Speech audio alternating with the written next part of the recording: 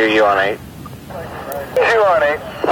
Okay, you're clear. Stand by for your base. Welcome to EMS Cast, where we provide high-level education for you, the providers on the streets. We are live here at the Rocky Mountain Trauma Conference, and we have with us Dr. Jeffery Upperman, who just gave a fantastic lecture, the most fun lecture of the day. So thank you for agreeing to come chat with us. Hey, glad to be here. I'm Jeff Upperman. I'm the Surgeon-in-Chief at the Monroe Carroll Jr. Children's Hospital of Vanderbilt. I'm the chair of the Department of Pediatric Surgery.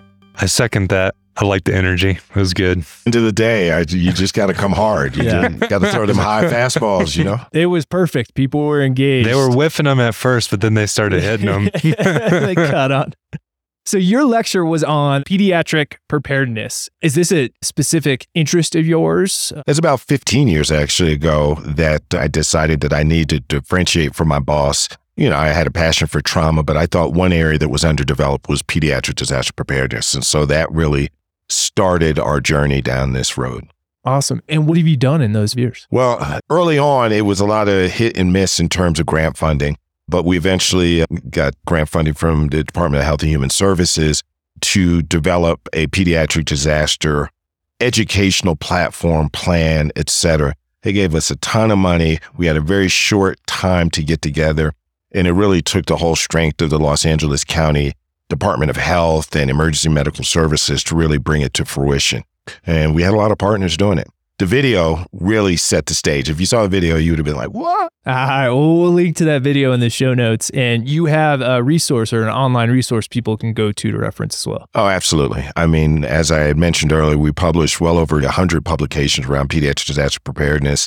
I currently sit, and all my opinions are my own. I'm on the National Advisory Committee for Children's Disaster. I'm a sworn member of that board that advises the Assistant Secretary of Preparedness Response. And so I'm sitting at the table with folks who are really trying to move the chain, if you will, and trying to get us to be better prepared as a nation. Well, this is a topic, not necessarily pediatric preparedness specifically, but disaster and that sort of thing was a passion of mine when I was working in EMS. But one of the things that really stuck out to me early on in your presentation is you talked about identifying principles and guidelines, because when the big thing happens, the plan's going to go out the window, or the right people aren't going to be in the right place at the right time, or that sort of thing. I don't want to put words in your mouth, but could you tell us a little bit about how you feel about that and how people can implement that sort of philosophy? Sure. So I'm a non-planned disaster zealot. And what I mean by that is, let's unpack a little bit about how I approach the audience. The first thing I asked them were they parents? To sort of set the stage for who I was talking to, but more importantly, to point out to that audience that people have children that are very important in their lives. And so if we are reacting to some badness, one of the first things you're going to think about are themselves and their children. And depending on the age of their children, may depend on how anxious they are in working with you, working for you, or in thinking up things that they need to do in response to this crisis, because they're thinking about their family. So when you think about how you're preparing your teams, I think one of the more important things is to do a family check and to make sure that you know your teammates well. And I know HR things are usually like, you got to know who your teammates are, because there may be a point where they need to go home, and that's the best place for them. I think we see that time and time again, right? With, mass shootings at schools, the parental instinct kicks in and people just flood to the school. Exactly. Because they want to take care of their family. Exactly. And that's something to think about. So, you all know about Covenant, that our hospital was all stood up and prepared to deal with. And what was most striking about that is we still had a role, even though there was no care to be rendered. And we had to do crowd control, and we had to do family reunification in a morbid way, but we had to do it. And we were prepared to do it. So our command center was fully stood up. We had a plan for dealing with the media. We had a plan for dealing with families who were coming in. We had a plan for working with the police department, and so on and so forth. And so it's not always all of the frontline things that people want to assume that a hospital would have to do. There are a lot of other sociologic and social community-based things that you're going to be asked to do in the face of a disaster. How do you approach colleagues or folks that they just want the plan. They just want to pull that binder off the shelf and rely on that. Because I've interacted with a lot of those folks, and sometimes people want just a black and white answer, and it's like, well, it depends. Well, I say I'm a non-plan guy, but that doesn't mean you don't have a plan. Hospital Incident Command System is well thought out. They might be on version 3 by now, and it really tells people what their roles are and how to do things in the face of disaster. So it does give some very good information. The question I always have is, that's like having a playbook, but then when there are big uglies on the other side coming to crash your head in, are you prepared to deal with the consequences of what they've been prepared to do? And again, a disaster for the most part is agnostic if we're not talking about human related. And so how are you able to bring forth excellence when your plan within the first set of contact just went out the window? And then how do you get back to the plan when things normalize in some particular way? Mm-hmm.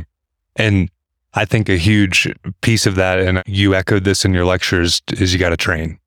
You got to practice. You don't know where the holes are until you try to pressure test what you're going to do. Would you agree with that? Or I would agree that you have to train, but the type of training that we did when I was in Los Angeles was real different than a lot of people did. Matter of fact, it was lauded as being a Joint Commission standard of sorts, because it was less about what the individual exercise. So let me tell you about what the Olympics was all about. So we had about a half dozen tests, challenges. The only ones who knew about what the challenge was going to be was the steering committee, and the captains were briefed, I believe it was 48 hours before the actual event. The teams had no idea what the various stations and things were going to be. And then they were in it. So they go to station 1. It's like, okay, now you're going to evacuate 20 babies off the roof of this building. Go, go, go, go, go, go, go. And why do we do that? Well, you're not going to go to work knowing that the earth is going to shake. You're not going to go to work knowing that some crazy person's done some bad things downtown. You're not going into work knowing that your power is going to be off for the next week. So we wanted to bring that spontaneity. We wanted to bring that intensity of the moment.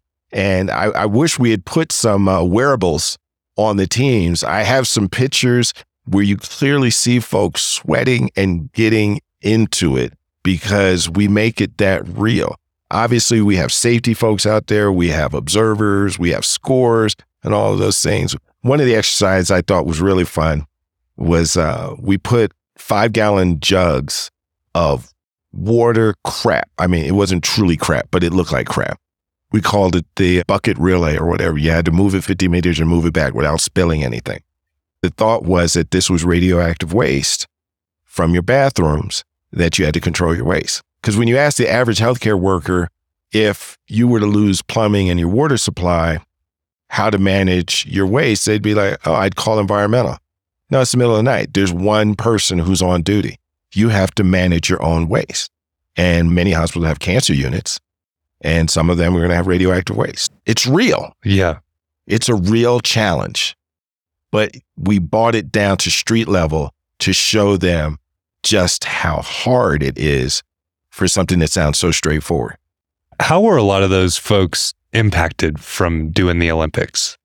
It was a crowd favorite. Everyone enjoyed doing it. Some folks, I think, who were not truly going to be engaged in preparedness and disaster planning, all that, I think they really came to appreciate it. We were able to do some things with the organization to get them more engaged. We actually got the medical staff office to approve a learning module that all physicians had to do every single year to get credentialed. Snuck that one under the radar. But, you know, docs, I don't want to do that. Well, here's one thing you're going to have to do.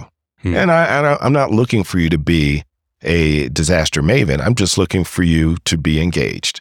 And if I can get your engagement for 20 minutes once a year.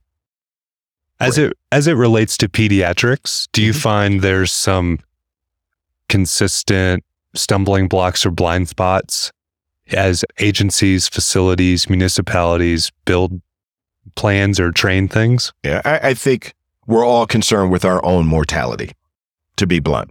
And the next thing is we think of our kids.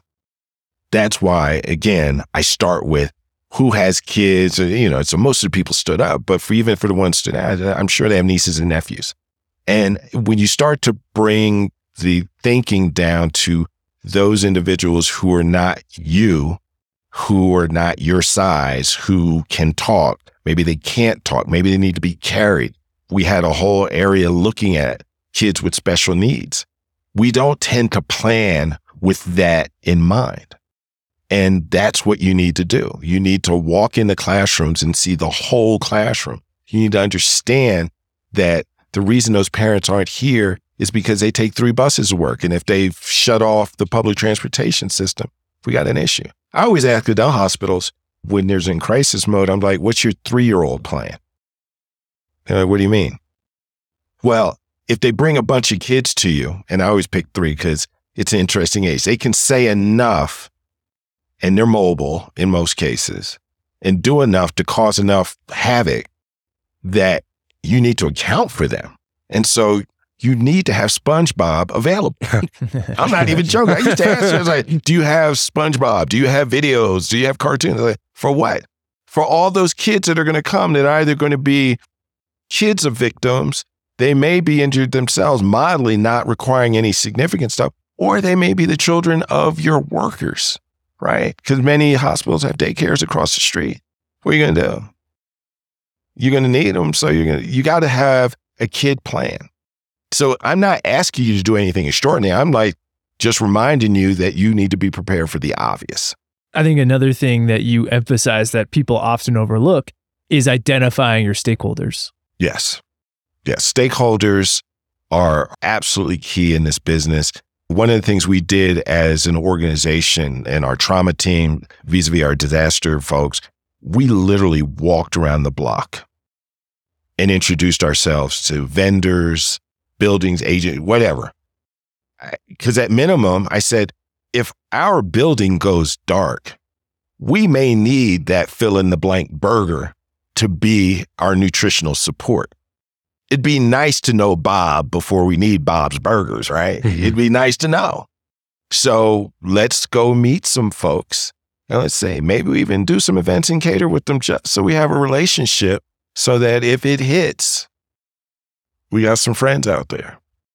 You mentioned a couple times fill your Rolodex or know who's in your Rolodex, but kind of like that. The stakeholders and the relationships are just so foundational.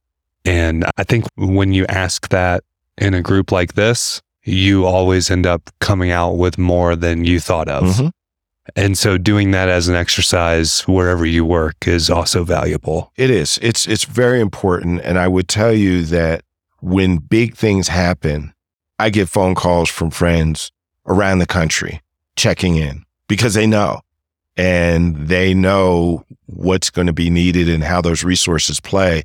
And I'm talking about people who are administrators in FEMA, who are administrators in city emergency management offices, who are clinicians, who are nurses, because they're on the national scene and they recognize that some of your best resources may come from outside of you because they're dispassionate.